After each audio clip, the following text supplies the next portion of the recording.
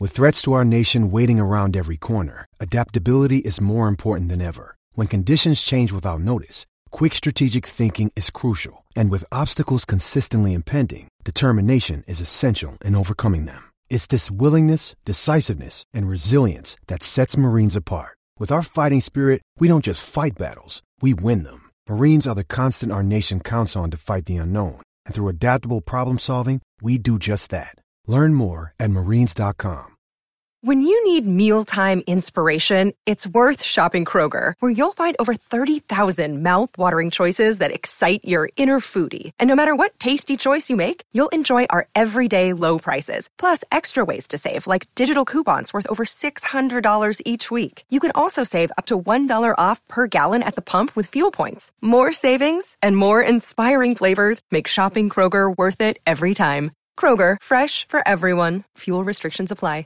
Another day is here, and you're ready for it. What to wear? Check. Breakfast, lunch, and dinner? Check. Planning for what's next and how to save for it? That's where Bank of America can help. For your financial to-dos, Bank of America has experts ready to help get you closer to your goals. Get started at one of our local financial centers or 24/7 in our mobile banking app. Find a location near you at bankofamerica.com/talktous. What would you like the power to do? Mobile banking requires downloading the app and is only available for select devices. Message and data rates may apply. Bank of America N.A., member FDIC.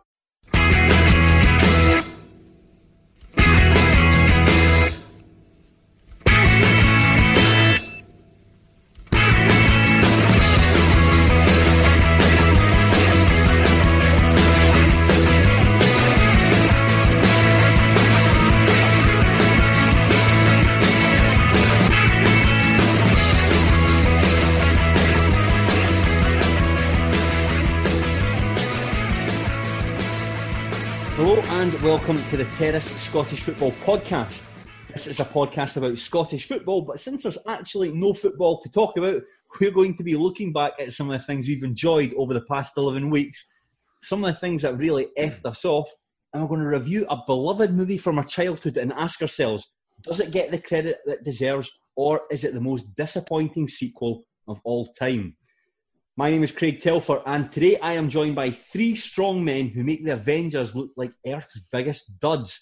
The first is the man with the most distinctive voice in football broadcasting. It's Tony Anderson. Hello, Craig. Next is the man with the most distinctive thumbs in football broadcasting. It's Sean McGuigan. Hello. And last of all is Gary Cocker. I was worrying, but that's fine. Hiya. Well, that's Gary. I was, the rule of threes, so I couldn't really think of one of your most distinctive features, but don't take that as a slight. Don't take that as Sorry, I'm happy being out around 6 out of 10 in every facet. That's totally fine by me. Excellent. We can see you're putting your microphone to good use there as well, with that quality audio we're getting from you there. Anyway, if you've listened to these shows before, this is the fifth culture podcast we've done. You know how it works. We talk about something we've liked, something we haven't liked, a movie, and then something to look forward to in the coming weeks. We will start with something good. Sean McGuigan, talk to me. What have you been enjoying over the last couple of weeks? I think it was last week you said that you had been listening to fewer podcasts because you normally listen to podcasts when you commute. Mm-hmm. So I've kind of got rules about this as well. So when I'm commuting, I generally read. But if I'm walking anywhere, I normally listen to a podcast. So I've been listening to more podcasts. So one that I think everybody is aware of it, but I'd never ever listened to it before, and I kind of wished I had, is Desert Island Discs. Yep. So, I mean, obviously it's been 75 years or something it's been going now. So I've only been listening the last couple of weeks. I've kind of went through about half a dozen.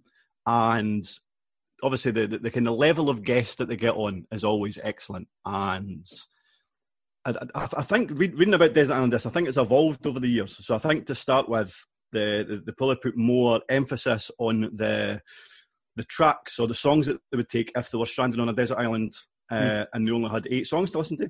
Yeah. Whereas now I think it's probably the interview that has the most amount of kind of emphasis put on it.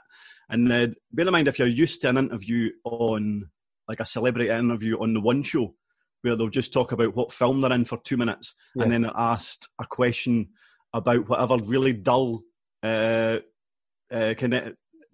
of snippet they're about to show. So like, I don't know, Idris Elba asked about diluting juice, and then they'll have a feature on diluting juice, and it's just rubbish. But the interviews that they have on Desert Island Discs, it's always they can be quite emotional. So they'll be talking about moments in their life that I suppose have sculpted them, either kind of good or bad. But if it's been tough moments in their life, they always talk about how they've kind of came out the other side. So whether it was, there's a good one with Brian Cox, the actor, not the keyboard playing space obsessive. So he was talking about his upbringing. It was the kind of poverty he went through. The one with Ian Wright was excellent. He was talking about the kind of things that he's went through, the kind of tough upbringing he had. There was a really good one I listened to a couple of weeks ago. It was, I forget her surname, her name was Sinead. She has a disabled rights campaigner in Ireland, and I think she's 3'10" inches tall. And she kind of spoke about her childhood, things that happened, and obviously people like having a laugh, but that demeaned her. But she spoke about how she used those experiences to help her campaign, and they kind of talked about all the stuff that she does now. But no, it's excellent. A kind of quite an emotional podcast, I suppose, but an uplifting one as well. Everyone has spoken. I've never had the chance to. I've never had the chance to listen to it. I've never been minded to listen to it, but I've heard that it's one of those things where anyone who has listened to it says it's incredible. I think it was the Ian Wright one in particular from, it must have been a couple of months ago, that was very well praised, and it's a story about a teacher. I'm sure that's a story Ian Wright shared in the past. It's about a teacher who really inspired him in his life and sort of became like a father figure to him. Is that right? Yep, that's right. Okay, thank you for elaborating more on that. No, with so the teacher that he had, because he'd spoken about this on the television as well. Ian Wright was doing a show, and he was, I can't remember what football ground he was at, but for years he'd been under the impression that the teacher had died for about 15 years previously, and actually that hadn't been the case. So kind of out the blue, he was reunited with that teacher, and he just burst into tears. And even telling that story again, he kind of burst into tears telling it on the podcast. Excellent. No, it's definitely worth listening. I know Bruce Springsteen's done it, so Bruce Springsteen is a hero of mine. So I'm waiting for Ali McCoy's to do one. Then I'll definitely give a listen. Gary, I can see you've whipped out your microphone, so thank you for the courtesy. What have you been enjoying over the past few weeks? This is your first Culture podcast, so a good chance to let us a window into your life. It's actually my second. I did one with you a few weeks ago, but that's all right, Craig. It's good to see that it made such an impact on you and that my recommendations changed your life. You don't have the distinctive voice, you don't have the distinctive look, you don't have distinctive thumbs, so you just can't remember you. I'm just an amoeba, a podcasting amoeba. I'm sure you were talking about cookery or some shit. And I think that was Andy Harrow, so you're now just aiming pot shots at other people. But what I will come on to is another podcast. So Sean's already recommended the podcast, but I am going to recommend one called Winds of Change. So Winds of Change is a podcast about the Scorpions song Wind of Change. I don't know if any of you remember that song. I do. You know the band.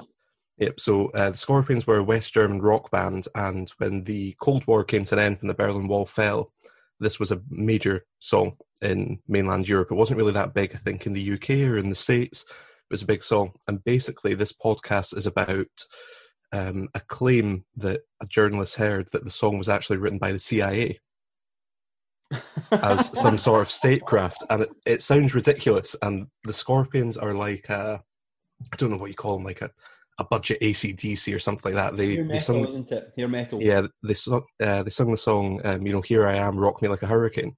Mm-hmm. That was one of theirs. Winds of Change, was it the CIA? Was it them? Who knows?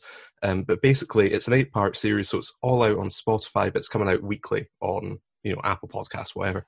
And it's basically the journalists going and speaking to people who used to be in the CIA, people who are massive fans of the band in Eastern Europe. So it's a little bit of a mix of things. It's part mystery, so did they actually write the song? And it's also partly about the different methods of statecraft that the likes of the CIA would use and the different ways that they would try to, sort of win culture wars elsewhere. So it's a really, really interesting podcast, and I would thoroughly. Pardon? How many episodes does it go across? 8. 8. That sounds amazing. That sounds really interesting. Yeah, because they must have some sort of theory. Then, if it's going to drag out for 8 episodes, then they must have some sort of solid grounding at least. Yeah. So it all originates, and this is in the first episode, so I'm not giving any spoilers out, but the first episode is basically this journalist, one of their friends, is mates with somebody who's in the CIA but doesn't have I forget what they call it, but there's a certain clearance that you can have to speak about certain things that you did when you were in the CIA. And this person was adamant, no, the CIA wrote the rock song Winds of Change in order to, try and advance the fall of communism across Eastern Europe. And then the rest of it is this guy just going, this just sounds ridiculous. Then there's various, like he puts in freedom of information requests. It doesn't sound that exciting, but it's genuinely very, very interesting to see how the intelligence community works, and just to go over that time again, because I think it's a period of time that, especially now with everything going on, people are quite interested, because at that point people thought this is the end of history, this is capitalism is one, end of story, we can all go home now. So it's quite interesting to look back at it with that lens. Does it touch on the fact that David Hasselhoff claimed that he helped to bring down the Berlin Wall? I've not heard that bit yet, but who knows? There's 8 episodes, so surely there's a big crescendo of time It does take so many weird twists and turns throughout it, so I'm sure that'll come up. I'm just trying to do it week by week because, as Sean said, I usually listen to podcasts when I commute or when I'm making my tea at the end of the day. So I don't have my commute to work and back, so I've got such a big backlog of podcasts. But this is one that I'm trying to keep up with. Yeah, definitely. I think I'm the same. I keep getting messages on my phone for all the podcasts to subscribe to, and it's like I think it's a bit overwhelming the number of things just to try and get through, particularly when your whole routines change. Where you would, as we've said, where you would listen to these podcasts, that's no longer there. I've been doing this now. This is 5 weeks, so it's getting a bit more and more difficult. I'm a fairly uninteresting person, so it's getting more and more difficult to talk about interesting things. So I'm doing a bit of a grab bag at the moment. There's 3 things that I'm going to say I've really enjoyed. The first is a collaboration between Palace Skateboards, Adidas, and the French skateboarder Lucas Puig. They designed a pair of trainers. Of course. So I'm showing you that you can't see them on the podcast, but I've got the good audio. That is set piece about trainers. That is good podcast there.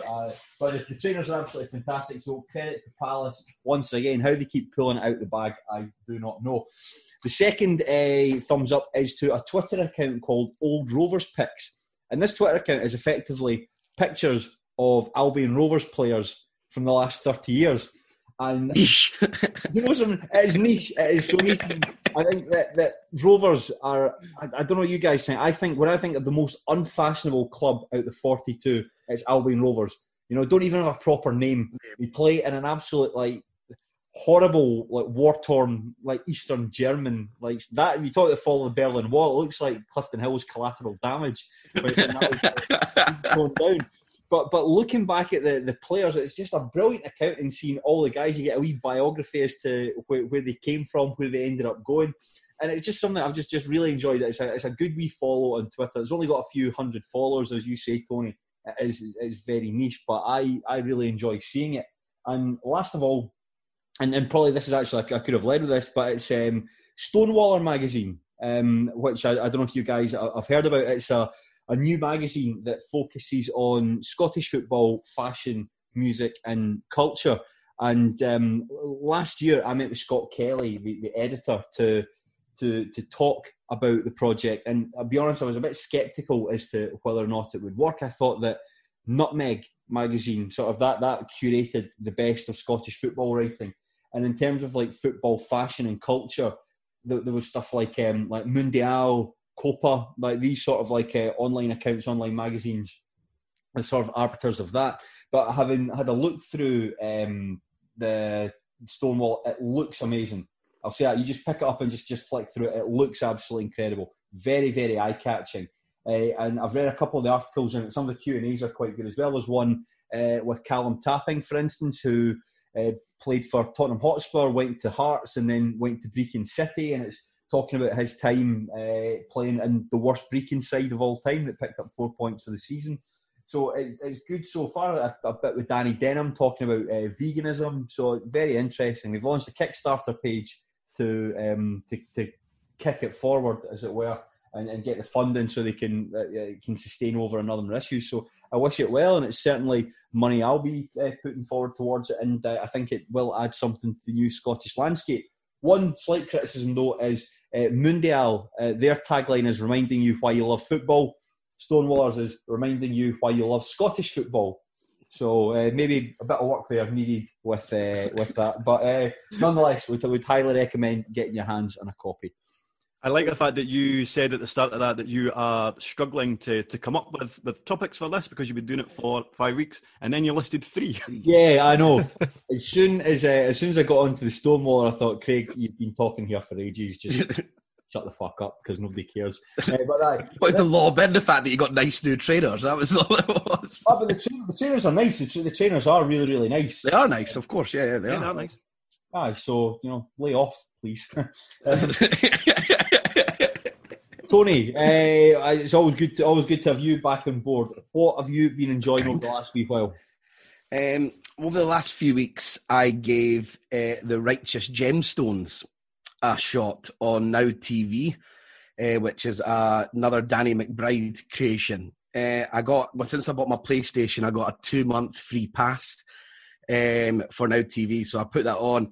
And I've started rewatching The Sopranos, but I thought I don't think anyone needs another sort of discussion about The Sopranos. Have one if you want. More than happy to have a discussion. But yeah, we could do. We'll do that in the future when I run out of other things to talk about. But I gave The Righteous Gemstones a chance. It's as I said, Danny McBride. He's done. It's sort of similar to sort of other TV shows that he's done, where it's sort of like a look at sort of like an idiot in a sort of position of power. Obviously, I think people might have know of Eastbound and Down and Vice Principals. I would say that this one's a bit more ambitious than those. It's a TV show about sort of tele-evangelists, Christians in America, and how they make their money and how they go about it. And as you can imagine, with Danny McBride, if anyone knows him, he plays quite an obnoxious character. And what may be a problem for other people is that pretty much all of the characters in the show are pretty obnoxious. It's a really good cast. It's got John Goodman is sort of the head of the family, Eli, and I mean John Goodman, even when you watch things that are rubbish, when John Goodman's in it, he always sort of holds your attention. Adam Devine, who is sort of, I don't know a lot of his work. He was in Community and Workaholics, but he's certainly a face that I imagine that once you saw it, anyone would see. And Eddie Patterson plays, and she was in Knives Out and this year, so she sort of had like a pretty big year, a breakout year, if you like. But the sort of main, I would say the best sort of performance who steals it is an actor called Walter Goggins, who I'm not sure if anyone would be aware of. He was in. I've heard of him. Yeah, he's really interesting. I don't know him for lots of things. I mean, I looked at his filmography. He had a huge amount of sort of different types of roles, but I knew him from as the sheriff in Hateful Eight, and he done the role in this as well. And he was also in Vice Principal. So Danny McBride has a few sort of returning cast members, and he really steals the show. He plays the sort of brother who he sort of started it with the sister, and they've sort of made all the money. Then John Goodman came around and wooed the sister, and they made sort of like a lot more money, and he was sort of put out to pastures and forgot about, and he wants to get his piece of the pie. This year, I think it's not as funny as maybe previous Danny McBride sort of work, but as I said, the storyline is actually really quite good, which I thought was quite unusual. I think he goes like quite on it's a really big project. There's a lot of moving parts in it, and he tries to bring it together, and the story sort of loses its way a few times. But as I said, I think we're watching the show, while I didn't absolutely adore it, like you would find with most comedy shows, you think that it's got more to come. I find with comedies are quite regular at the second and the third season, as you get to know the characters more and the writers sort of get to know them more, it sort of grows with that, and they sort of get the jokes more on point when they move with it. So I would definitely recommend giving it a watch. The set design is absolutely brilliant and how it works. I mean, everyone will have seen on Twitter and on other social media, these sort of evangelists sort of talking about getting rid of the COVID and all that. So these set pieces are pretty well known, and they're quite funny. And he links in, again, it's his creation, but he's linked in with David Gordon Green and Jodie Hilt, again, as the directors who, in recent times, he done the sort of Halloween reboots that he's done with. And I think Danny McBride's quite an interesting guy, because you wouldn't think, with watching his sort of early stuff, you would think he would always just be a bit of a side character. He does do quite a lot of repetitive roles, if you like, with those obnoxious sort of ideas. But it's quite interesting that he's now became sort of like a director, a producer who's branched into, as I say, things like horror. He's created 3 of his own TV shows that have all had sort of quite high critical acclaim. So I find Danny McBride quite a contradictory character, and quite interesting to watch how his career develops over time. He's also in those betting adverts. Yes, unfortunately, he is. We can't get it all right, Craig. Hey, listen, Danny McBride needs to pay the bills as well. You know, get off the guy's case. Leave him be for a second. No, it's interesting. It's interesting you say that, Tony, about sitcoms sometimes taking a bit of time to find the characters. I mean, I'll be honest, I don't watch a lot of sitcoms, but I think certainly what you've said there really applies to It's Always Sunny in Philadelphia. Absolutely, I'm a fan of that, and I thought the first series is actually very funny.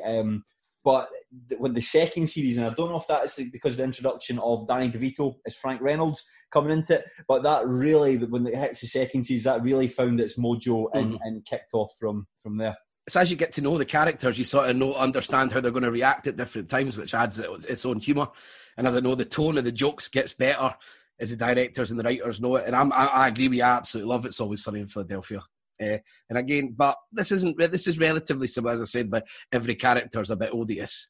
Yeah. And they're all greedy and they're all out for themselves. But if you're into that type of thing and you can find the humour in it, then give it a bash. Or if you're like Craig Fowler, who says he always has to have someone to root for, then don't, which I've always found quite a strange sort of sad perspective. That's why I struggled a wee bit with Breaking Bad. So I enjoyed Breaking Bad, but I didn't love it, and I think that's one of the reasons why I wasn't overly keen on it. And every single, or pretty much every character in it, is a baddie in some shape, way or form. And I didn't really have anybody to root for. Even his disabled child. One of the reasons I wasn't keen. You get that in Succession as well. I was thinking that. I'm glad you said it. But that's just going back to what you said there, Tony. That's Craig Fowler for you. A strange, contrary, difficult man. I don't think that's what I was implying, but okay, I'll run with it. Yeah, but generally your point overall. Yeah, generally your point overall. Now that's some of the things that we've liked. So let's maybe take a look at some of the things we've disliked. Gary, since this is your first time on the show, why don't you kick it off? What have you disliked over the last few weeks? Like the Duncan thing, I like it. I disliked, yet again, I'm using a prop, which is useless for the readers, but listeners, but you can tell it's books that said readers. It's James Acaster's book, Perfect Sound Whatever. Now, this is a book that Duncan Mackay gave 5 stars on Goodreads. So initially I thought, this must be good. And James Acaster... Fucking 5 stars to Baby's Adventures in Alphabet Land. The guy's just a 5-star machine. Plus, he just reads so much that he probably got confused about what he was reviewing. So he just... I think this is probably more of a not for me, Clive type thing rather than this is just junk, but I'm going to make the case for it being junk anyway. So the book is basically James Acaster's a comedian who in 2017, start of 2017, his relationship broke down and then he had a breakdown and he used that year to listen to 366 albums that were released in 2016. Sorry to stop you there, Gary. Is that the guy who was on TalkSport with Alan Brazil and Dean Saunders? And he was talking about like the comedians, and Dean Saunders like Tears of a Clown. That is a saying. Yeah, that is a saying. The worst I did not know that. To ever go. That's great. It's absolutely great. Talk about like difficulties of mental health. Alan Brazil's Sports Breakfast. You're probably going to get the least understanding audience. But maybe the audience that needs to hear about it the most. But no, this book. The reason I bought it was at the time there was a lot of sort of good vibes about James Acaster. I think he's got a series up on Netflix or a stand-ups on Netflix. Off Menu, the podcast, was going great guns as well. So I bought this stupidly before I either watch a stand-up or listen to Off Menu. So I just thought, well, it's getting good reviews. I'll have a read of it. It's just, it's awful. And the reason it's not for me is that the 366 albums that he bought and listened to in 2016, for one thing, that's excessive. And for another thing, of all of the artists, I went through all of them. I recognise 3. Now, that's more on me than it is on James Acaster. The 3 were Kanye West. So he picked up Life of Pablo. Yes. Beyonce's Lemonade and Run the Jewels as well. And the rest... is there a lot of hip-hop in that then? There's a lot of hip... I mean, you would actually maybe love this book, Tony. There's a lot of hip-hop. There's a lot of what he calls world music. So, he's got... I'm famous for that, I'm just love it. But no, Caribbean folk, Tony's famous for it. But there's a lot of experimental music in it, and it's a lot of music. I think there's a death metal band from Belgium which sing in the style of Ned Flanders and stuff like this, and he talks about them. It's not for me. The structure of the book as well, so it's part memoir almost of that year and part recommending the albums, but it doesn't really sit well together. So he spends a couple of paragraphs saying, I was in New York, I felt very lonely, my agent wasn't helping me, blah blah blah, and then all of a sudden goes into this experimental hip-hop album really speaks to the troubles that face small town America and stuff like that. And it's clunky. I don't think it's very well written. It's the number of crunching handbrake turns of tone and mood just do not sit well with me. And I listened to, so as I was going through, I was picking some of the artists on the basis of what he said and listening to them, and it was shite. Sounds like a bad episode of Desert Island Discs. Yeah, very bad episode. There was actually a review on Goodreads, because I wanted to see if I was the only one that thought this, and I went through the 1-star and 2-star reviews, and somebody said, that guy who sits in the pub and tells you you've just got to listen to this band, it will change your life. You listen to them on the shite. It's a book full of that, and that's exactly what it is. It's not for me. It struck me as pretentious, forced, and just not very entertaining read. And I gave up on it about 3/4 of the way through after forcing myself to that point to see if there was actually any redeeming features. Getting big Principal Skinner, no, the children must be wrong vibes off you, Gary. Yes. Absolutely. The thing is, this guy's, I think he's about the same age as me, but it's really, really, it's a turgid read. It's not that's why I look for in all my authors. They must be the same age as me. Any books that are sort of 1 year above or below, I shan't read. Get him out. Tony, what's been grinding your gears over the past couple of weeks? I said, I've actually, in terms of watching things and listening, I've not had a bad time with that. So I got angered by being referred to as triggered yesterday by bringing back Craig Fowler, the man we all hate, on WhatsApp yesterday. And it just made me think about how, I think because during lockdown, I probably find myself on social media a lot more than I normally do, and then sort of like withering my time and my life away. And it's just the use of sort of language like triggered and fishing and stuff like that. It sort of moved away from whatever meant, and it's now just sort of like a get out clause for being an arsehole. And the minute you're being called out as being an arsehole, then you just start shouting triggered or I was fishing. And it sort of like started really, really frustrating me in time. And then on top of that, I started going through it since I'm on it more now, sort of those reoccurring memes that people have and the sort of like reoccurring banter. I don't know if there's another word to call it, that sort of like, it's like 3 days worth of everyone doing the same thing. This is me, no one said, those sort of like repetitive sort of things and it sort of started to really sort of frustrate me, if you like. I think that's one of the problems with online, particularly it was like the Dominic Cummings. So you're going back about a week. Dominic Cummings ill-advised drive to what was the name of the castle? Barnard Castle. Yeah, Barnard Castle. Dominic Cummings, who couldn't see, so decided to drive his wife and his 4-year-old son for 60 miles for an hour. But it's all that sort of stuff. It was like. People jumping in, it's like the hashtag, do you know the way to like Blockley Castle? And just that sort of, this is probably an extension of what you're saying, Tony, but that sort of twee, liberal, sort of centrist sitting this, jolly, stiff upper lip, let's have a laugh. That sort of stuff really annoys me. I don't know how I'm trying to word it. But that twee-ness. Like when folk call like a cock-spurting spunk badger, like that sort of stuff really fucking annoys me. No, I was actually the same people who use that, who get involved with that sort of pattern. You know these people. You know who these people are. Homeless.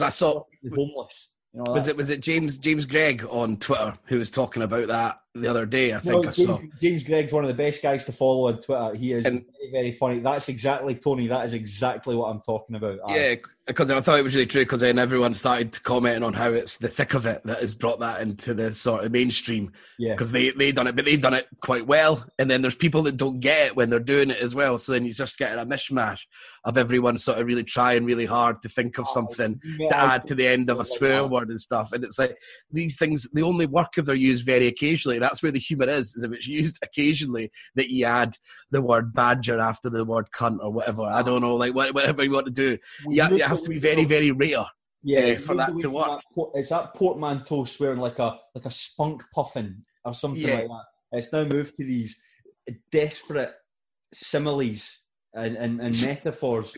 Like the best one I've seen, it was in the Daily Star, of all places, the Daily Star. They referred to Dominic Cummings as a short-sighted slaphead. Which I thought was very funny. That's simple and to the point, rather than this like horrendous. I know that's sort of hijack. No, totally no. As is like what I done it. I thought it would be something that would ignite in everyone, because I know you guys and most of our listeners are probably on Twitter sphere quite regularly, and I think all of us are on social media enough that they would sort of maybe get the gears grinded together. It's a fucking cesspit just now. Particularly, you're seeing all this the horrendous stuff that's going on in the United States just now, in Minneapolis, and I suppose when you look at that, it's you're seeing stuff about like a CNN journalist being arrested for literally for doing nothing. A black CNN journalist being arrested for doing nothing, whereas his white colleague a couple of blocks away is saying how well they've been treated. It absolutely fries your head, and it's something that like. Doing this podcast and sort of talking about like shitey books and sort of like people using shite language on Twitter, it's good to talk about it, because I just see if you didn't be able to get like worked up about petty stuff, you'd be absolutely going off your head about all the big stuff that goes on. It's a scary world at the moment. Absolutely. Aye. Sorry, Sean. Sean's going to talk about deep state now. Here we go. Patiently, Sean. Tell me what do you want to get off your chest? I suppose this is quite a minor point, but it really wound me up last weekend. It's from it's the film Jurassic Park. Fucking Joel Scaling, the danger. I appreciate this might be slightly controversial. Now, don't get me wrong, I've seen Jurassic Park 20 times, and I think it's a brilliant film. I don't like to talk ill of the dead. I can see past the fact that Bob Peck, who plays Muldoon, and I don't mean he's just dead in the film, he's also dead in real life. I can see past the fact that he isn't very good in it. He delivers lines and then just stares intensely into the distance. He's got one of the best lines in the movie. Sean says, "Quiet, they're approaching a Tyrannosaurus paddock." And then they just stare intensely into the distance. And I can see past the fact that the fence that the Tyrannosaurus Rex bursts through, when Dr. Grant and the wee boy go that way, it's turned into a cliff face. I can see past all that as well. However, what really annoyed me last week when I watched it... He watches on a weekly basis. No, I just happened to watch the television last weekend. So I'd seen a tweet about this about 2 weeks ago, and I'd never noticed it before, so I looked out for it this time. And see when Dennis Nedry is in amongst the Dilophosaurus, the beautiful but deadly addition to Jurassic Park. And you know he's in big trouble, and he slips. There is you know if you're watching You've Been Framed and somebody slips and they might add a comedy whistle. There's one of those whistles when Dennis Nedry slips. Oh no, that can't be. Surely.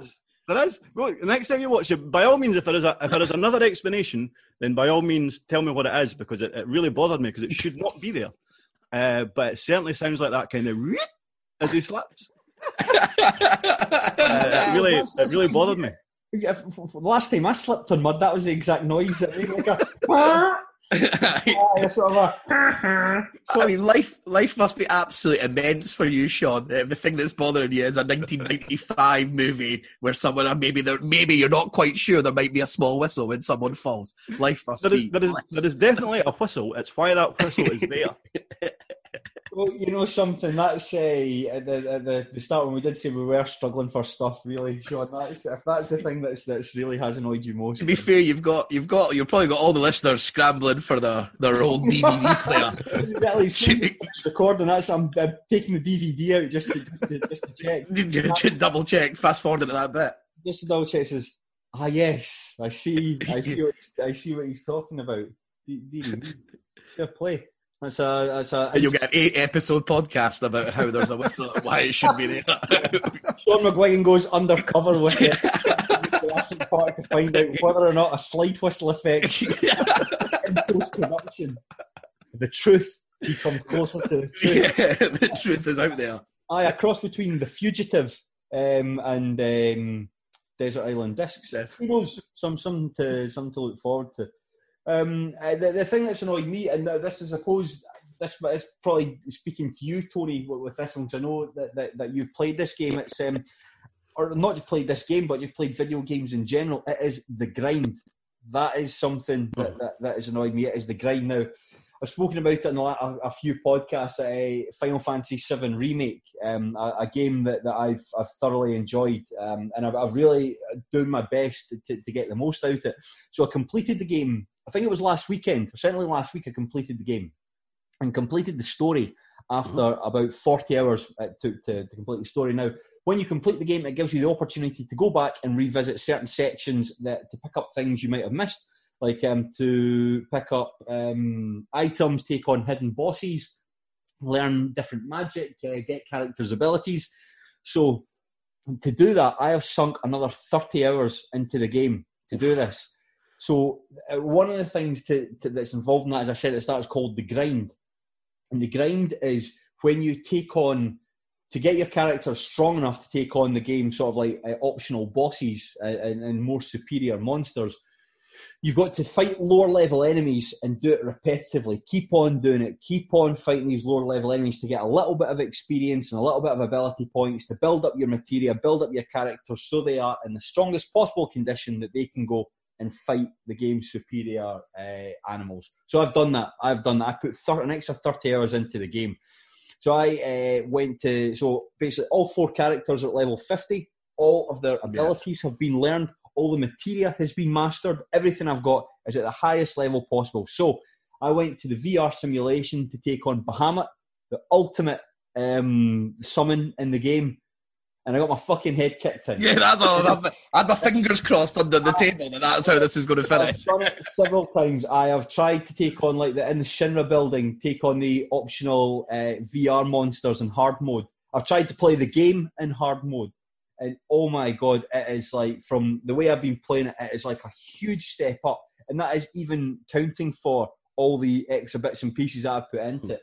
It is so difficult, and it feels as though those extra 30 hours that I've put into it have been for nothing.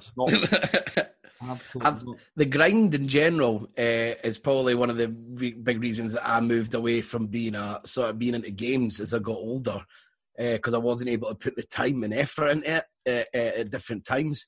And it's, as I said, because of the lockdown, I was able to get the PlayStation back, and I was able to I got Final Fantasy VII Remake. It was the main reason I got the PlayStation, because I thought, if there was any game that was going to reignite my want and ability to go back and to do the grind that I remembered as a kid, it would be that.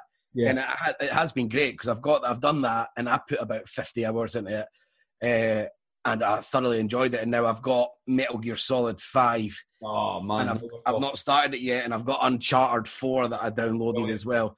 So it was like these games that I probably never have thought that I would ever go back into, like, because I like there to be a good storyline in a game. That's sort of like what rips me in and gets me.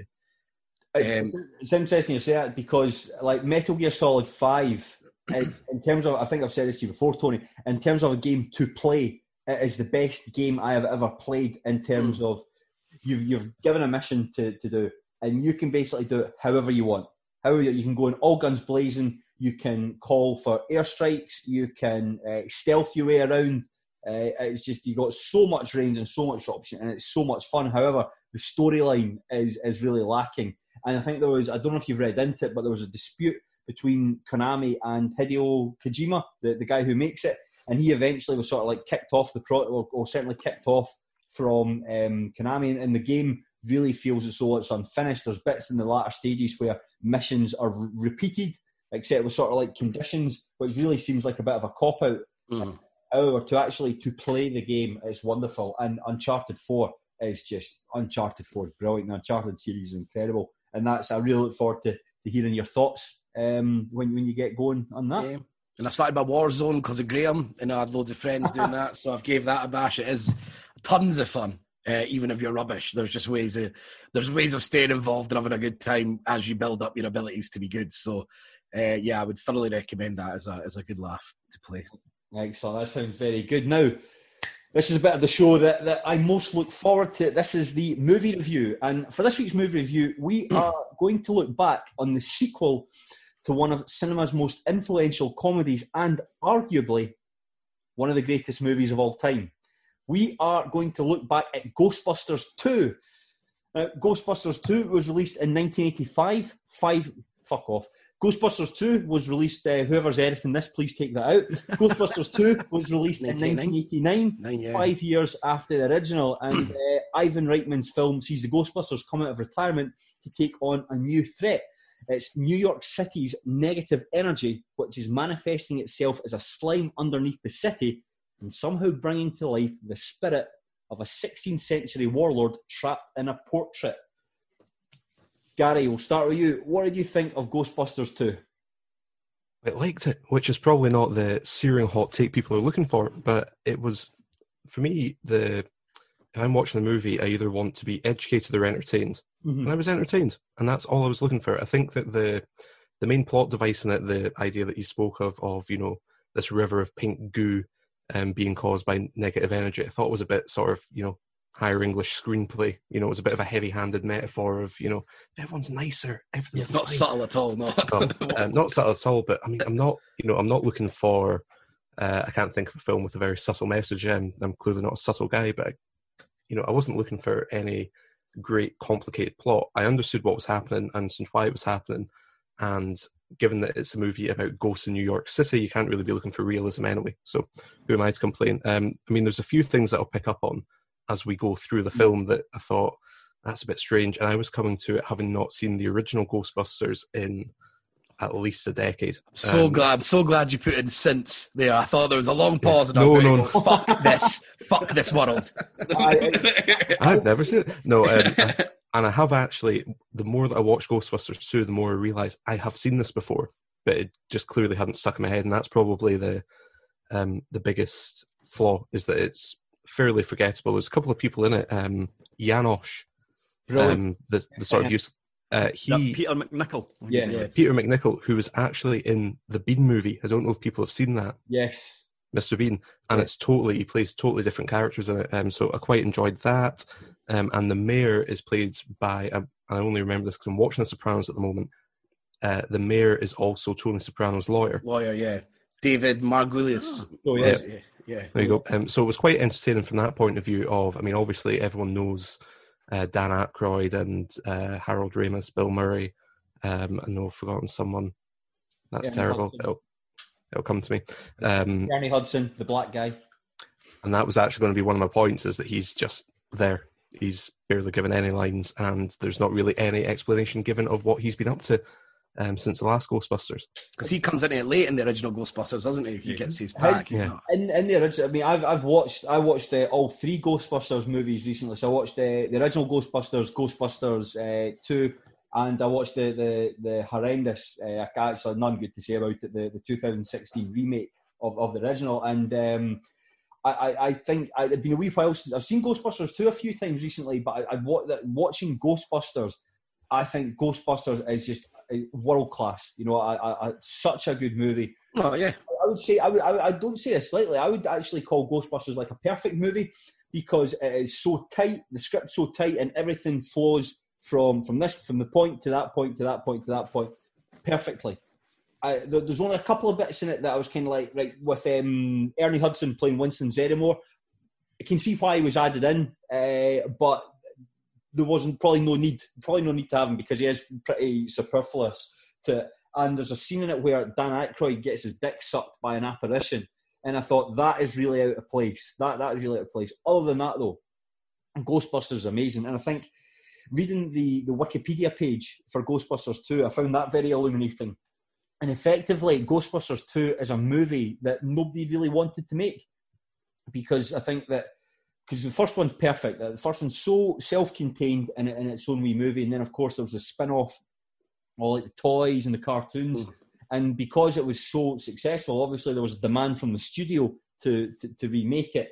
And I think that 5 years had passed on. Nobody really wanted to make it. And I think that you can kind of tell that in some aspects of it. I don't think it's as strong a plot as the other one. There are a couple of times where Bill Murray gives off the impression that he'd much rather be elsewhere. Certainly not to the extent he was in the 2016 version. He really does not give a fuck in the 2016 version. Really doesn't want to be there. But I think, see if that was on its own, I think Ghostbusters 2 would be a good movie, like a good solid like 3 out of 5 movie. I just think because it is in the shadow of such a massive, so like spellbinding movie, cultural importance as well. The first one's a cultural sort of enigma for anyone sort of our age, I would argue, really, especially. Yeah. I would say that's where it suffers. That's what it suffers. If it wasn't its own movie, I think it'd be very good. But because it's compared to the as it would be compared to the predecessor, and it follows a lot of there's once I'll come on to it, but I think it follows. It's very similar in parts to the first movie. Mm-hmm. It's interesting that I think it was Gary that mentioned that the character Winston feels like an afterthought. See if you go into the kind of bio of the film on Netflix. Netflix describes the Ghostbusters as a trio. I saw that. Yeah, I wonder which one they're missing out here. I am going to go out on a limb here and suggest that I am the only one of the four of us that went to the cinema to see this when it was released, and I appreciate it as essentially a kids' film. But I thought, even watching it as a kid, it was fairly boring. It didn't have the kind of zinginess or the kind of set pieces of the first one, with the exception of maybe the courtroom scene. Yeah, courtroom scene. The two guys that have been sent to the electric chair. The brothers. That's quite a decent scene. As for the rest, it almost feels like there's scenes missing. And I know all films go through rigorous editing processes, but it feels like important things have been cut out of this film. Sean, there's one bit that I really, it's the scene where, so they've captured the Scoleri brothers. Then the next scene is Janine picking up the phone and saying, "Ghostbusters, we're back in business." It's kind of like, well, in the first movie, it's that they get kicked out the university, and then Venkman's got the idea, let's go into business for ourselves and become Ghostbusters, and they hire the firehouse and they make those terrible TV adverts, and that sort of kicks it in motion there. But it really seems to be they capture the Scoleri brothers back in business, and then there's a montage of them catching all these ghosts. And where have all those ghosts been? Where have all those ghosts been? Why do people not believe that those ghosts don't exist anymore? Sure, there's a real package of evidence over the last sort of 10 years that ghosts definitely exist. Aye, and that's why it worked so well in the first movie, is that these guys were just basically like exterminators. Mm-hmm. You know, like when I'm going back and watching the original, there's a bit where they go to the hotel to capture Slimer. And there's a bit where Dan Aykroyd's cutting about with it's like a PKE meter, and he's got a fag. It's just hanging. He's not even smoking it. It's hanging from his top lip down. And it's like, these guys are just absolute like jobbers that are doing this. They're like just exterminators. There's nothing cool about the Ghostbusters, and that the way it was set up for them to eventually take on Gozer and Zuul. I really liked how that was done in the first movie, but it really seemed, as you say, Sean, there was like a good 4 or 5 minute scene showcasing them. Let's get can we get back into business and kicking on from there. And also there's also a lot missing at the very start as well, because I think that's I think it's quite a good bold idea to show them all not doing so well. It's only Winston and Ray that are trying to keep the sort of brand alive, doing the kids' parties, and quite an interesting He-Man. Quite an interesting fact. The guy that says they're full of crap, that's Jason Reitman, and he's now going to be directing the brand new Ghostbusters. Oh, right. So he's grew up, and he's going to be directing the brand new, the one with Paul Rudd that's coming out in the next year. I like that idea, Tony. I like that idea that it was like because the movie it's set 5 years because of all the stuff going on outside it, but I did like that idea that the Ghostbusters had effectively been dismissed as frauds. You know, like they had become the heroes of the city, the heroes of New York City, and then people like they get hit by all the like fines, the bureaucracy of it all, all the bureaucracy of it all. And there was I like that idea, but it's like all of a sudden they capture the Scoleri brothers, all that stuff seems to be forgotten, and it's just I thought they rushed that. They could in the first movie. They could have kept like most of the funny bits of the show, and I think I read it. A criticism of the film is it wasn't actually that funny, and where it should be.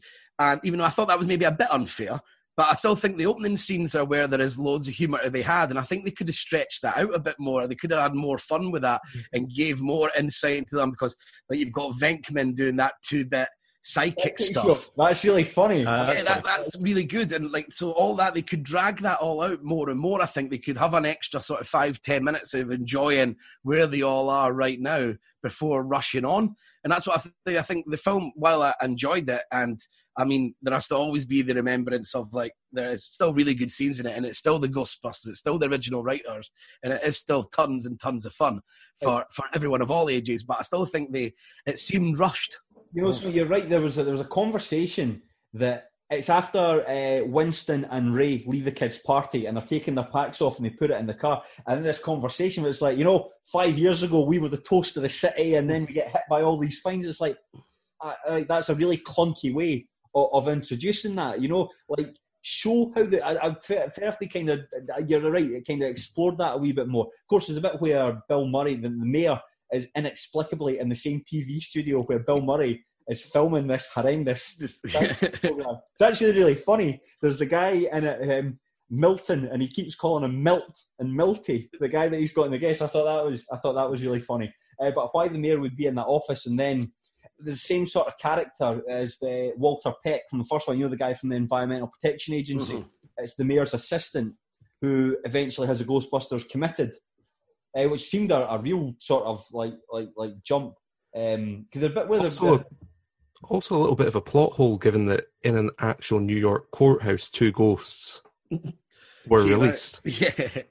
And they weren't, going on that. You'd buy into more of what they're saying. If they're rather than going on about the slime, actually go, do you not remember that thing in the courthouse? The judge, we can get him in here right now, but no. It seems quite harsh in general. If you remember that in the first film, they saved the world from a demigod, and then within 5 years, everybody just thinks they're absolute jobbers. I mean, I know. But I get that.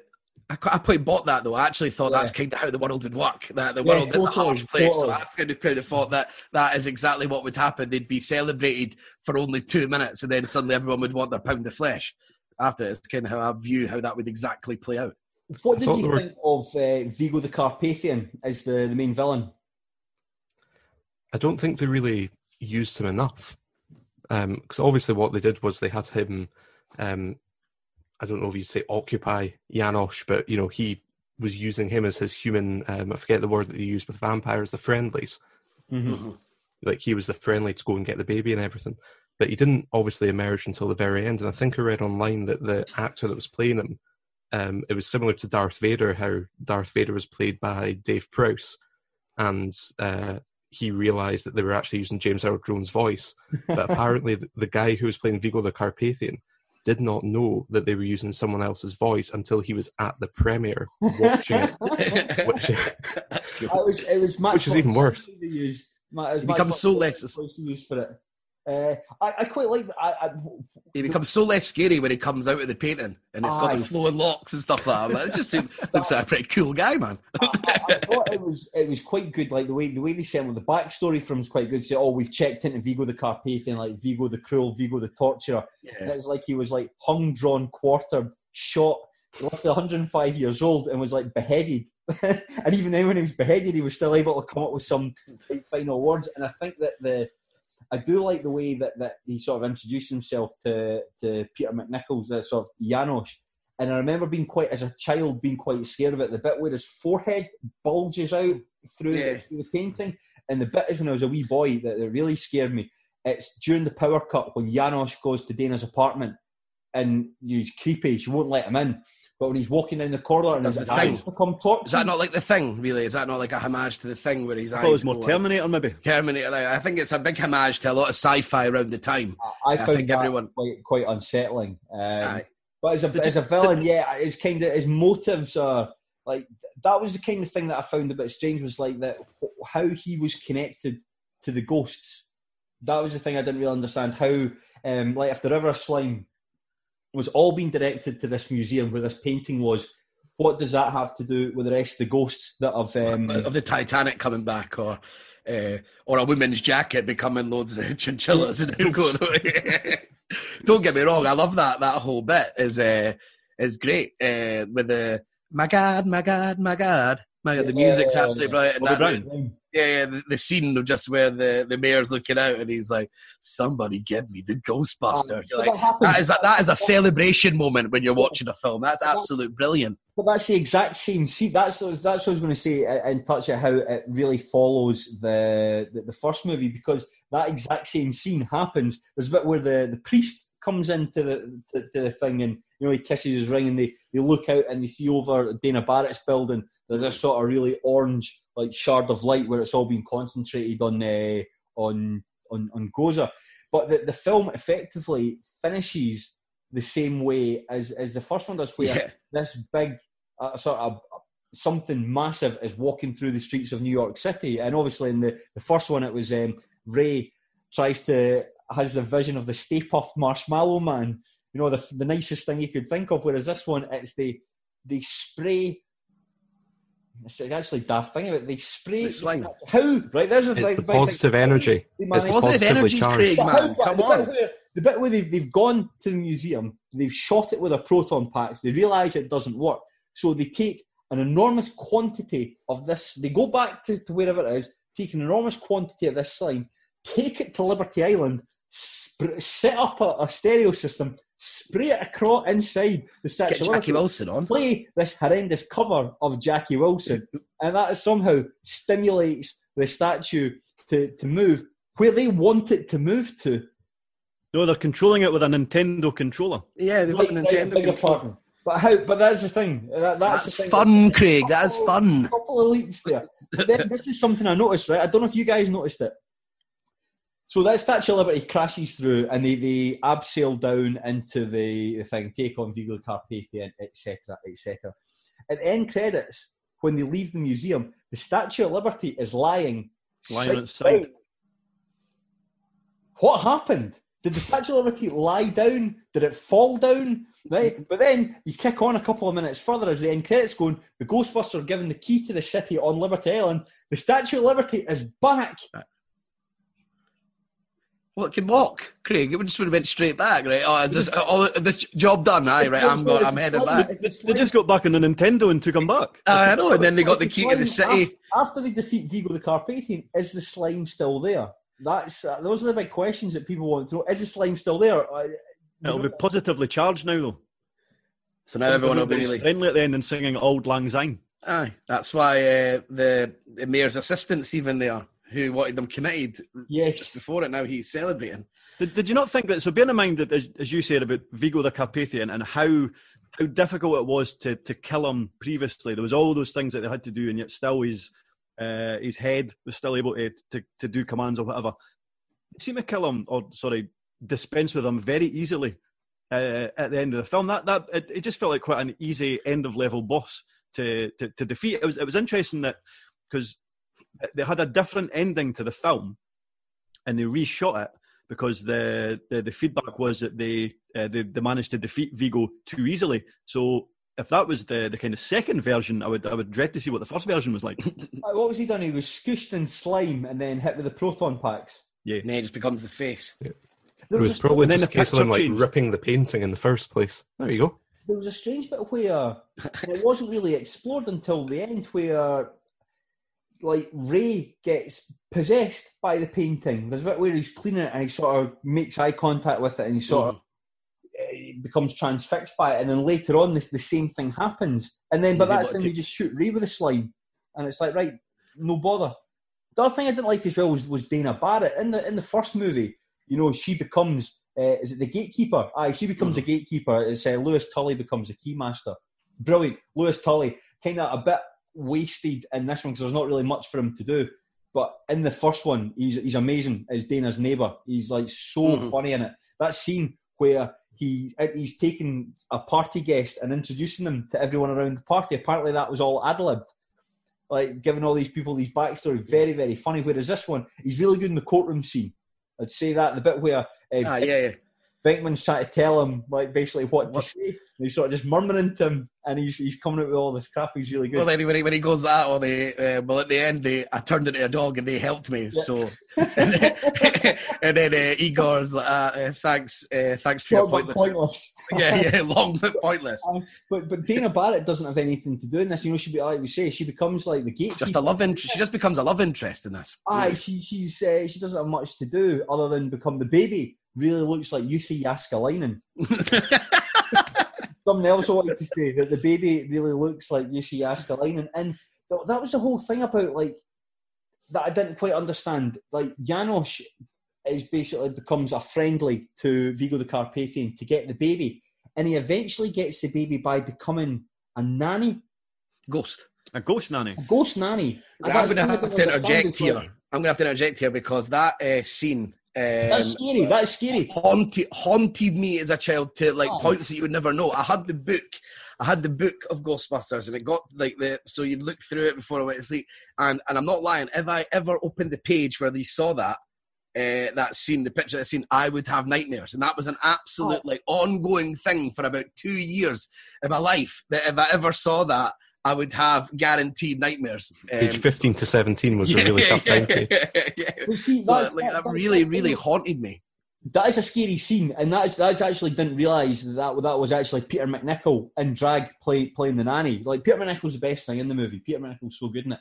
But it's like Janos, the whole thing was he had to bring the baby, and it's like that was the thing. When he goes to her house, there's some inconsistencies in it there. He goes to her house, and I thought that might become a thing where he actively, he himself snatches a baby from her rather than sending a spirit to do it. I kind of didn't quite understand that. Miles easier if you're able to just fly across town, have an extended arm and pick up the baby and pop it in a pram. Why didn't he do that in the first place? Maybe he hadn't got up to that power level yet. Aye.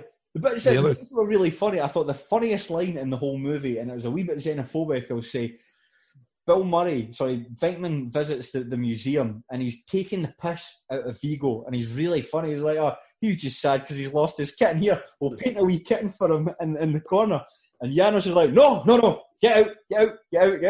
And Venkman says to him, well, you're not going to get a green card with that kind of attitude. Bit xenophobic, but very, very funny. Of the time. Aye. Sorry, Gary, we didn't interrupt you there. The only other thing I was going to say is obviously it subtly refers to at times the fact that it is a sequel. So there's a lot of talk about the merchandise, because I think Ghostbusters was the first major, along with Star Wars, the first major sort of merchandise movie. I noticed that. And there's a few lines in it where, I think Venkman says to a woman, just tell the kid to buy it. Yeah, there's just $5 or something like that, which I thought was quite good. Where they're being taken into the sanitarium, there's the guy who holds the door open for them and says, Ghostbusters, my kid brother loves a proton pack. I noticed that there. It's not for kids. But that could maybe be a criticism as well, because I think a lot of people think that they moved into the more family-friendly territory in this movie compared to the first. It's clearly not quite as dark as the first movie, I would say, and sort of the humour does, in the way like with Bill Murray and Sigourney Weaver, that sort of becomes more rom-commy, family comedy style.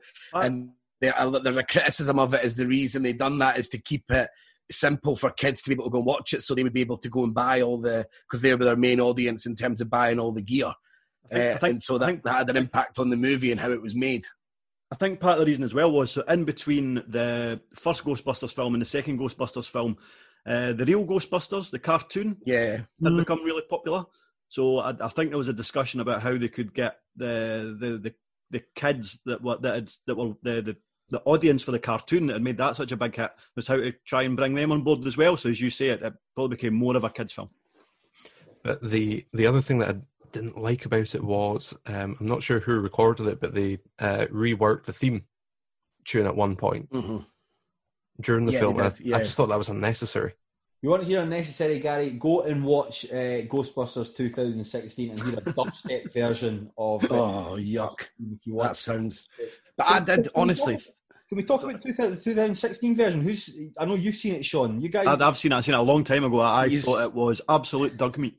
There's nothing that has ever been said to me to make me want to go and watch it. It's been categorically slated. But it's worth watching just to see how to badly remake a movie. And it's the thing is, it's badly directed. I don't think it's actually written. I think it was just scenes. So here's what happens in this scene. Go and be funny. You guys are funny, so go and just be funny.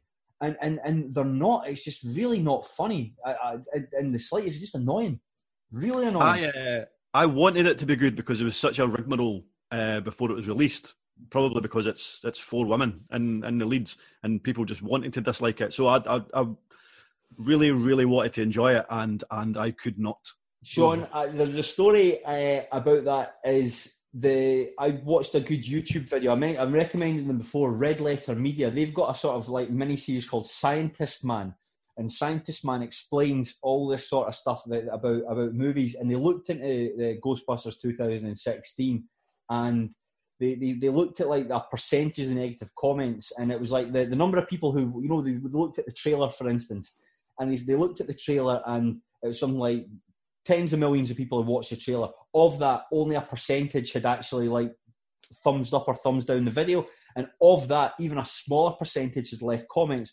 And of that, they looked at like 1,000 comments. They looked at 1,000 comments at random, and of that, like even a smaller percentage, said that were misogynistic comments. And that was the thing that Sony latched onto to try and market this movie. So that there's the theory, a bit of a conspiracy theory, is that they knew they had a shite movie on their hands. So to try and drum up some interest into it, they played the angle about that it was like there's basement dwellers, mummy's boys, like man babies and stuff like that. And that's just, it just doesn't seem to be the case. Having a lot of goals at Craig Fowler today. Good intentions. You can't give something a pass on good intentions. It's just not a really poor movie. Poor movie. To go back to Dana Barrett though. Sorry, I think with the Sigourney Weaver, I think she always deserves immense credit watching her, because she has scenes where, and it was the same in the first one, where like they're meant to be quite scary, but they're obviously quite ridiculous. Like when the big pink slime's coming to get her baby.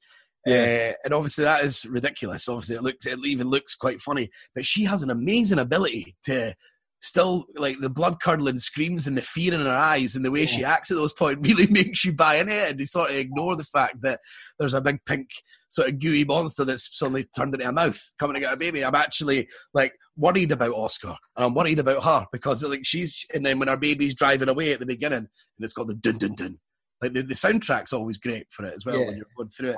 She's very good. Like her chemistry with Bill Murray's excellent. I mean, there's a bit where that I thought was really funny. It's a bit where Ray and Egon visit the apartment, and just as she's about to shut the door, Venkman sort of bursts in. Hi, Dana, and he's sort of giving her this really smouldering look. I thought that was really funny, and Venkman's stuff with Baby Oscar was really good as well. I thought that was really sweet. A lot of times he's holding up, he's like, well, they grow his character quite a lot in this film, and that's why I thought it was quite weird, because I look back at criticisms and what happened in the past, and Bill Murray was meant to be the one that didn't like his role in it, and I thought that he said he didn't get enough screen time and all that, and I thought that he sounded a bit babyish himself. Because I thought he got plenty of screen time, he got one-liners, his character got to grow, he got the love interest. I was like, what the fuck? Do you want everyone else just to fuck off and you just wander about? Ghostbuster. So there's no quotes or anything. That just sort of seemed to be the sort of tone of Bill Murray over that. And it is quite weird that sort of such a culturally important movie, it almost became like a rope round their neck for Harold Ramis and Dan Aykroyd over the years, because it was always everyone always had about, is there another Ghostbusters getting made? Are you going to be doing this? Are you going to be doing that? And that's what was a constant theme for their entire careers after this, even to this day, for like Dan Aykroyd. And we saw what happened. Harold Ramis had to die to get away from it. It's interesting. I think you're right as well. You read the about Ghostbusters 2016, how that came into conception, and that's very interesting as well, where like Ernie Hudson, Bill Murray, Harold Ramis, Stan Aykroyd, they could veto it. They had stuff written into their contracts with Columbia Pictures where they could veto Ghostbusters movies, and that's something that Bill Murray did consistently. I'm sure they spent years trying to get it off the ground, but never did, because it was always Bill Murray. It was always Bill Murray that was meant to be the stopping point, because he wanted to come back as a ghost in some. He didn't want to be alive in others. He wanted apparently loads of creative control for the creation of the next movie. No, but then he was supposing he did come up with. He was probably right. It's not very good, and we do Ghostbusters 3. I don't know. It might have been interesting if they'd have taken it in a different direction, because that's the thing. It was 1 and 2 are too similar, but I mean, when you think about it, all sequels, there's not many sequels that you can say are completely different to the first one. I'm trying the Trainspotting and T2 are different. Halloween 3. Not seen it, but Halloween, because they decided with the Halloween franchise that rather than having Michael Myers in every single one, they were going to have a completely different story every Halloween. Is that about scientists or something like that? It is. Kids' toys that are. I think they're supposed to be. I can't remember. It's some kind of cult or aliens. I can't remember. But they've developed these pumpkin masks, and anybody that wears them at a certain time, the masks turn into snakes and kind of beasties, and they would basically kill the children who put them on. It's terrible, but that is completely different from the other Halloween films. No Michael Myers. Hunted down by Michael Myers and gutted like a fish, even as a child, to be honest. So, would you? I'm going to use the red letter media terminology here. Would you recommend Ghostbusters 2? Yes. I mean, despite there is a lot, there's flaws to the movie, but I totally agreed with you earlier when you said if you take away the first one, this is still a good movie. It's still got the original writers, it's still got the characters, they still do funny set pieces, they're still running about town chasing ghosts, you've still got good sort of Motown music in the background for these things. People are coming off the Titanic as ghosts. There's proton packs, they're crossing the streams. All this is still there. They're still catching ghosts. They're still dressed like that. They still have the car. You've got this list of things that are still fucking absolutely brilliant. And there's no way that you can't say there wasn't smiles on your face at points and you weren't thoroughly entertained. But again, if you're going to criticise it like an adult, that there is plot holes, there is flaws. You can see the issues with how it was made. But still, it's fucking Ghostbusters 2. Bill Murray, Dan Aykroyd, Harold Ramis in it. Let's crack on. Sean. I thought it felt like a kind of a filler of a film, almost as if they were putting off time until they come up with a better idea. Almost, it was too close to the original. There were points in it that I enjoyed. I didn't dislike it. I just if you are a real Ghostbusters fan, then yes, I would recommend it because it's good to see the gang again. Mm-hmm. It's good to see their faces, but I would give it 2.5 out of 5. Oh come on! That's not as bad as that, Sean. That's unfair. Well, it's you're letting your childhood scars. 2.5 out of 5 is a fair to middling score. Yeah, but nobody really, you know as well as I do that when you half a film, when you half it, that means it's horrendous. It isn't as simple as I don't think it was. You do your football ratings. You do your football ratings, and you give someone a 5. You're not saying they had an average game. You're saying they had a shit game. Yeah, that's what you're saying when you give a 5. But I don't think it's good enough to justify a 3. But it's certainly not pure enough to justify a 2. So I've met in the middle here. Let me tell you something. What do you, Gary? Be the arbiter. You're the man in the middle there. What did you think of it? I totally disagree with Sean. If you think about any film that has 2 in it, they're usually bogging. Whereas this one, on its own and also as part of the overall story, it still fits. It might not be as good, but it's still a decent movie. It's still entertaining. It's not Lion King 2. Lion King 2 was an abomination of a movie. I'm just bringing it up as an example of a movie with 2 massive returns. It's not as good. But no, for me, it was an entertaining movie. You can't ever bottle lightning twice. A movie as iconic and as groundbreaking as Ghostbusters can't be replicated, but they did as good a job as they could. Okay, 2.75 out of 2. Yeah, I'm 2. Oh wow, it's fucking absolutely brilliant. There we go. It's broke the monitor. I can only echo the stuff that particularly what Tony said. I think that on its own, it's a good movie, but you're comparing it to like I say, could be one of the best movies of all time, such a cultural touchstone.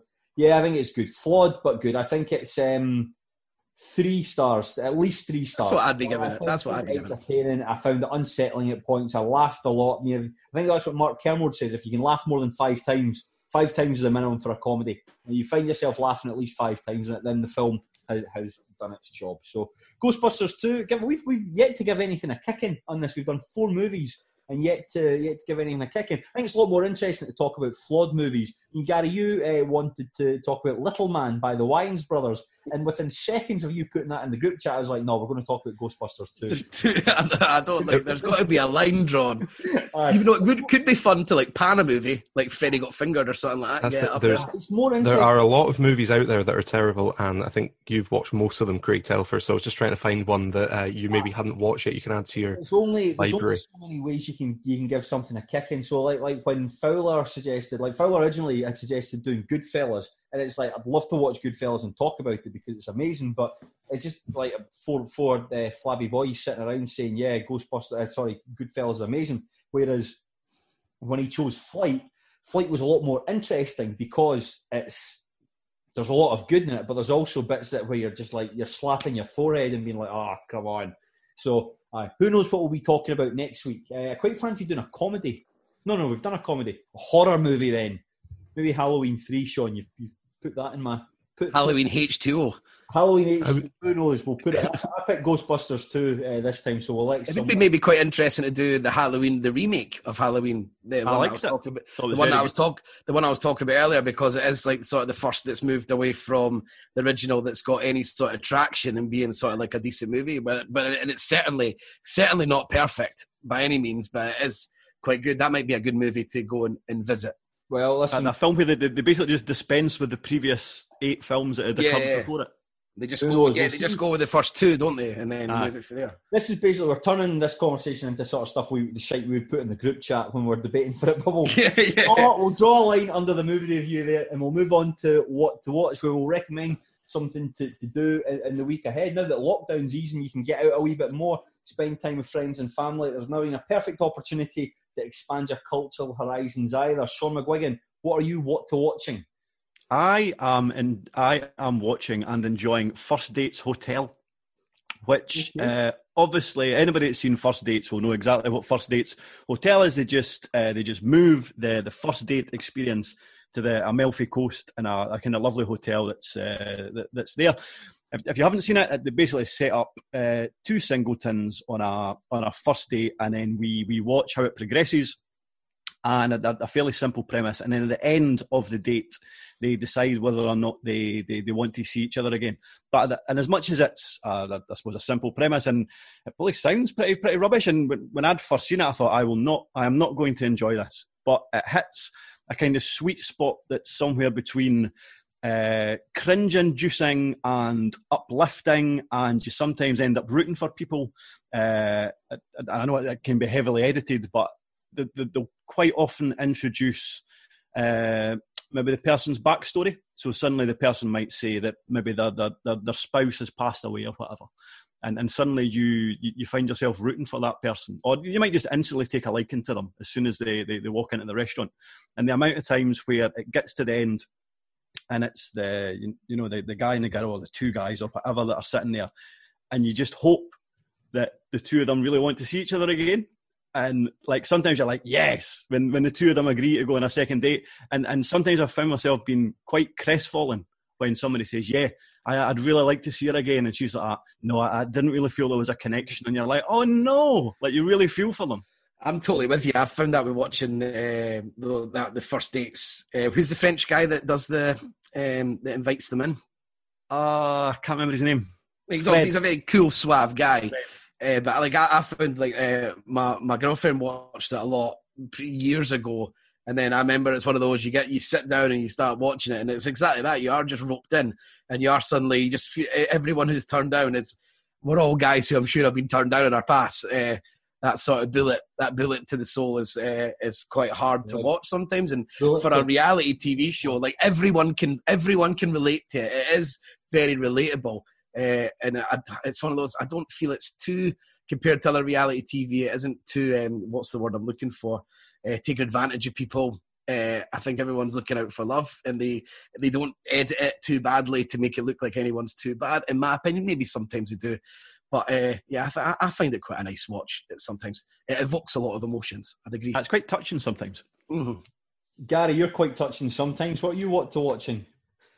Well, what I'm about to start watching is Space Force on Netflix. I got 2 stars in The Guardian. I know, and this is even what's 2.75. 2.75 out of 2. No, this is... I mean, the thing is, Netflix have been heavily promoting this, and it's probably because they've put a lot of money into it. Steve Carell is the main character, and basically it is... I don't know if it used this as the launch point for coming up with the idea, or if it was just... No pun intended. Or if it was just a happy coincidence, but it's basically about the idea that a 6th arm of the armed forces up in space needs to be created, so they get this 4-star general played by Steve Carell, who's Michael Scott in The Office, Brick Tamland in Anchorman. You've seen him in lots of things. And there's quite a few other actors, and I can't remember off the top of my head. Isn't it? Who is, sorry? John Malkovich, that's it. I think he's another main character in it. And there's a few others that make it seem promising, at least. I've not watched it yet, but when I was looking up reviews, I didn't see the Guardian one, but I see that it's getting about 3.5 out of 10 on Rotten Tomatoes and things like that. But it makes me wonder, how bad actually is it? So I'm quite intrigued to watch that. You've now got me in the mood for watching things that get mixed reviews, so I'm blaming you for that. So it's brave for like to hear that, because Steve Carell's career's sort of always been on an upward trajectory for a long time, Gary. So that would give it a bit of interest, the fact that Steve Carell come across a dud, because it's been a long time, I would say. And the other thing I'm watching is my fitness regime. So I've started using Couch to 5K. Fellow podcaster Ewan Taylor was waxing lyrical about it online. So this week I started using it, and it's actually dead easy. I am a fat jobber who does not like exercise, and I went on my first run, and it's basically 60 seconds run, 90 seconds walk, repeated. And Sanjeev Kohli is telling me when to run and when to walk, so it's a bit of a dystopian nightmare. But at the same time, I completed a 4.5k route a few days ago, and I felt good for it. Brilliant. So I recommend it to everyone else. I'm going to take that on, because I saw the exact thing on Twitter that you're talking about, and it did get me going, because I've had my life of fitness has always been really up and down. When I was younger, I used to be really into it and playing football and stuff, but I think since I've got home from being abroad, I have done nothing. And then lockdown, I've found that I smoke more because obviously of boredom, and I have been thinking like, when I go back to play fives or whatever, I don't want that sheer run of embarrassment for when you're playing, and who wants the burning lungs and the phlegm. So I was thinking about trying to get myself into some sort of routine, but this sounds like something that won't batter you, and it might keep me coming back. What's quite good is that it starts off as intervals, and basically the intervals of running get longer as the intervals of walking get shorter. The bleep test. But yeah, it's basically that. But what's quite good is that I think the idea of going out for a half-hour run is pretty intimidating to most people, but the fact that it's basically, right, just run for 60 seconds or jog for 60 seconds, and then when you hear Sanjeev Kohli going, okay, slow down to a walk now, you go, thank fuck for that, and you just start walking again, and it feels as if it's out of your hands, and that, for me at least, helped me actually bother myself to go and do it. Great stuff. It's like the guy on Twitter, he was most recently at Stenhouse Muir, Scott McLaughlin. He certainly inspired me. It inspired me to go running. I went running twice, but I wouldn't have gone on those 2 runs. I'm so inspired. I'd never run. Life changing. 5k in just over 28 minutes. But he's really impressed me over the lockdown. He just started going running and posting his times. That's all he did. Started going running and posting his times, and since then, loads of people. I mean, I did it. I put runs. I downloaded the Nike app and tweeted him and saying, "Listen, thanks for your inspiration and all that." So it's pretty cool how just like going online can inspire you to do it twice. Also intimidate you if you go on our WhatsApp and you see Joel Skedge ran about 100k in about 42 seconds. That can be quite intimidating. Aye, Joel's a very fit boy though, but on top of that, he's got no hair. So but God. Giveth with one hand, he taketh with the other. I can't move and I have no hair, Craig, so it's a double whammy. Listen, Tony, you're great fun, though. You know. So Joel's got no character either. Tony, what are you? Well, we'll finish up with yourself, Tony. What you want to watch in this weekend? I don't know if it's going to be great, but I went in for my first tentative looks at this first team show on the BBC. Oh, is it In-Betweeners, guys? So In-Betweeners, mate. Yeah.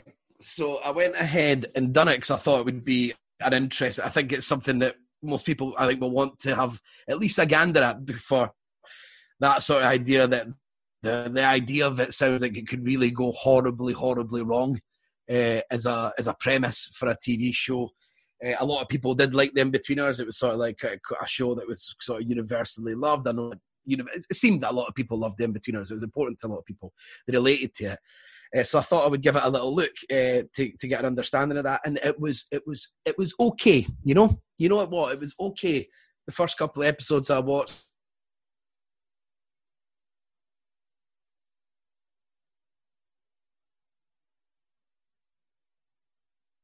No, tell me. where sort of like the American signing that's been signed by the club is the sort of straight guy. He sees everything for how stupid it is. So he's like the viewer, if you like, who can point out the hypocrisies of everything and what all these footballers and their lifestyles and how the clubs run and all the banter going on. And he's always the butt of the jokes and stuff like that. So it works. And then you've got so I think a lot of it does sort of work and it does land. Some of it, one of the ones about when it goes into the mental health stuff, I'm like, the red alert alarm going off. I'm like, stop what you're doing now. Turn off the camera. But I would recommend, it's one of those that I really want to hear other people's viewpoints on it. So I would really appreciate people taking maybe 2.5 hours out of their life and watching the full 6 episodes that they've got. Because I think it's something that would have a bit of debate, because there's elements of it I thought looked like it was going to be done pretty well. And then other elements of it where it might miss the beat and and some of the jokes weren't quite landing.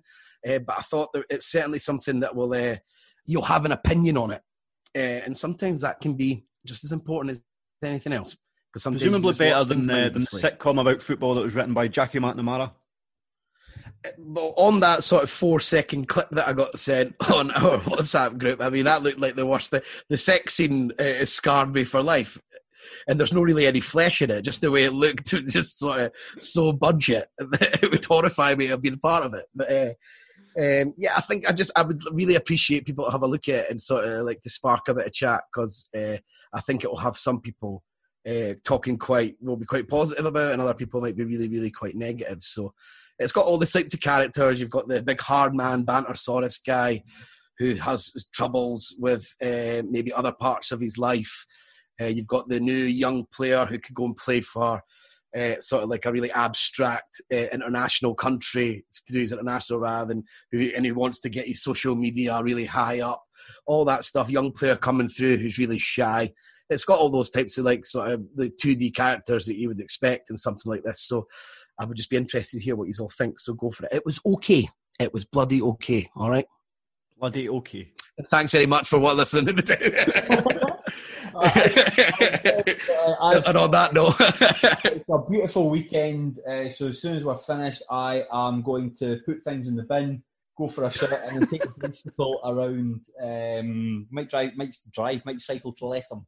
Why not? Don't have a helmet though. So remember, my brother once saying, if I see someone out on a bike that doesn't have a helmet, it looks either like a junkie or someone who just lost their driver's license. So I'm or just lost their helmet.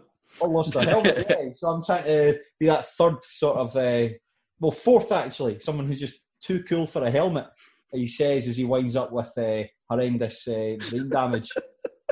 Doctors took the decision to... My mum gave me a bike. To switch off his life support.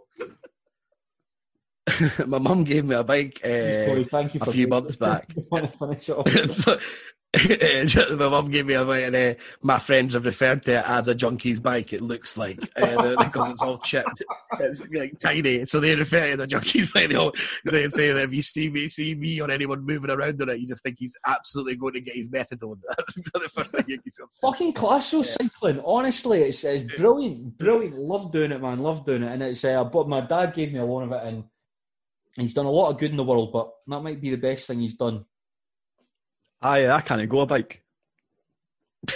What you can't That's 43-year-old man Sean McGuigan speaking there. Can't go on a bike. You still use armbands in the pool. No, I can swim. Swimming is not a problem. Cycling, on the other hand. Right, so you could swim to your work, but you couldn't cycle to your work. Correct. There's a thought. So Sean McGuigan could be employed as a lifeguard, but not as a paper boy. I could be a paper boy on a short route. Is anyone nipping out today? Sorry, is anyone going out to a park or going to enjoy the fruits of our new sort of world that we're allowed to do? You not just hear me talk about the fucking bike. I heard you. That's why I was talking to other people, Craig, and I know that you're going to do some special things tonight as well. It all sounds wonderful. I was wondering if anyone else is going to venture out of their four walls, or has everyone got too used to lockdown? Well, I am about to drive up to Dundee. I'm going to empty my bladder fully first, and then drive up to Dundee. You had to know. Sounds a bit more than 5 miles away, Gary. Sounds a bit more than 5 miles away. If you check the guidance, Tony. No, so just sitting in my garden with my folks. Haven't seen them for 3.5 months now, because February was a fairly busy month. So go up there and just sit and dehydrate myself in the back garden for a bit, and then come back. So I'm looking forward to water at your mum's house. I'm refusing the risk. I don't want to. We did that. I went to my mum's for a barbecue last night and sitting out in the garden, and it was just fucking brilliant. It's the first time I'd seen my mum in a couple of weeks. She stays close by to me, so you can go and like cycle and go and have a chat with her in the garden. But you will actually like to feel as though you're not illicitly doing it. You're allowed to do it, to go and sit and just talk shite for a couple of hours and have a couple of beers and then cycle 3 beers. You're allowed to cycle after you've had a few beers. God, I hope I'm not. Hope the police don't pay me a visit for breaking. Gary Cocker's away driving about 10 miles. You're drink driving. I mean, what have we got next, Sean? Who else is going to put their foot in it? Craig Telford in charge of a bike without a helmet, blootered. A recipe for disaster. But listen, we'll finish up there. So I would like to thank everyone for joining us. I certainly had a lot of fun over the last 90 minutes. I'd like to say cheerio to Gary Cocker. Cheerio. Enjoy, Gary. Enjoy your day. Cheerio to our Rangers correspondent, Sean McGuigan. Cheerio. And big thank you to Tony Anderson. Right, thanks very much. That was great fun. Cheers. Cheers. I've been Craig Telford, and this has been the Terrace Scottish Football Postcard. Fuck. This is yes. Man. Just woo! Away you go. See you. See you later. Sports Social Podcast Network.